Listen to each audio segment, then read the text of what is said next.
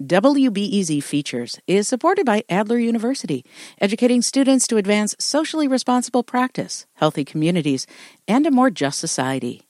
With degrees in psychology, counseling, public policy, and leadership. Adler.edu.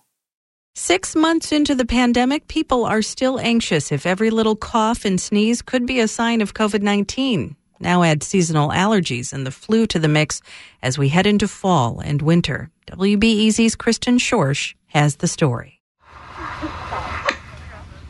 Emma Davenport is on the Schaumburg High School golf team.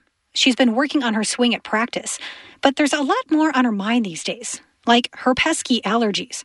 During golf season, really anything she does outside lately, they flare up. It starts with a junkiness in kind of my chest and a scratchy throat, and then it moves to my eyes are watering, my ears feel like they're plugged, and I have a headache, and then my nose starts running. It's really not a pretty picture. In the back of her mind, Davenport says she's wondering, are these just her typical allergies, or is she getting the flu? Or worse, is she getting COVID-19? I feel like I'm walking on eggshells, just anxious about how I'm feeling and what that actually looks like. This is what a lot of people are talking about. This anxiety, this fear of confusing what you might actually have as we head into fall and winter during a pandemic. The thing is, it's a guessing game. In north suburban Glenview, Carrie Radford's husband and 5-year-old son have allergies.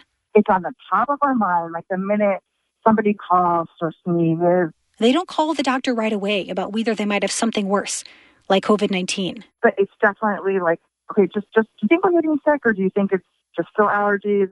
And then consider all the kids in daycare, in sports. Some are back in school. And every time those kids even get a cold, their parents might wonder, do they need to get tested for COVID-19? And can it be a cheek swab rather than a brain poke? Teresa Fraga in Chicago's Pilsen neighborhood on the west side is 77 years old and her husband is 84. That puts them at high risk of getting both the flu and COVID-19. Fraga said she got nervous recently after being interviewed outdoors near her home to be part of a mural. When I came back inside and I said, oh my God, I stood out there a whole hour. And what if I start feeling, cold, or I still feeling, runny nose or whatever? She says she's really worried about the winter, about what she might actually have if she gets sick. She's already keeping her distance from relatives who live next door and across the alley. Doctors say this anxiety and confusion is understandable. After all, the symptoms for allergies, flu, and the coronavirus are so similar.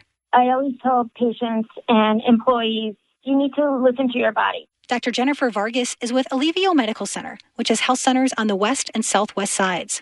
If you're starting to feel something different, you generally have a history of allergies, but now you're having shortness of breath, which you never had before, or you're having body aches and muscle aches and fevers and chills, and we tell them, well, that doesn't sound like it's your typical allergy. That's when she says it's time to call the doctor. But one of the things physicians say they can control is preventing people from getting the flu. They're pushing flu vaccinations, hoping to reduce at least one of the causes of those fevers. Even if they don't have flu shots in the office yet, they're already getting calls from eager patients. Dr. Paul Luning is with PCC Wellness, a group of health centers on the west side and in the western suburbs. The last time I saw this kind of sort of demand for the flu vaccine was back when the swine flu, 10 years ago. Over that, people got very nervous. Not everyone is clamoring for a flu shot. Luning says he has some patients who don't even want to discuss it. Maybe they're already beaten down, he says, by 6 months of anxiety over the coronavirus. And then there's another camp. Some patients don't think they need the flu shot because they're avoiding people anyway. Physicians stress that there are other ways to reduce the confusion in the months ahead.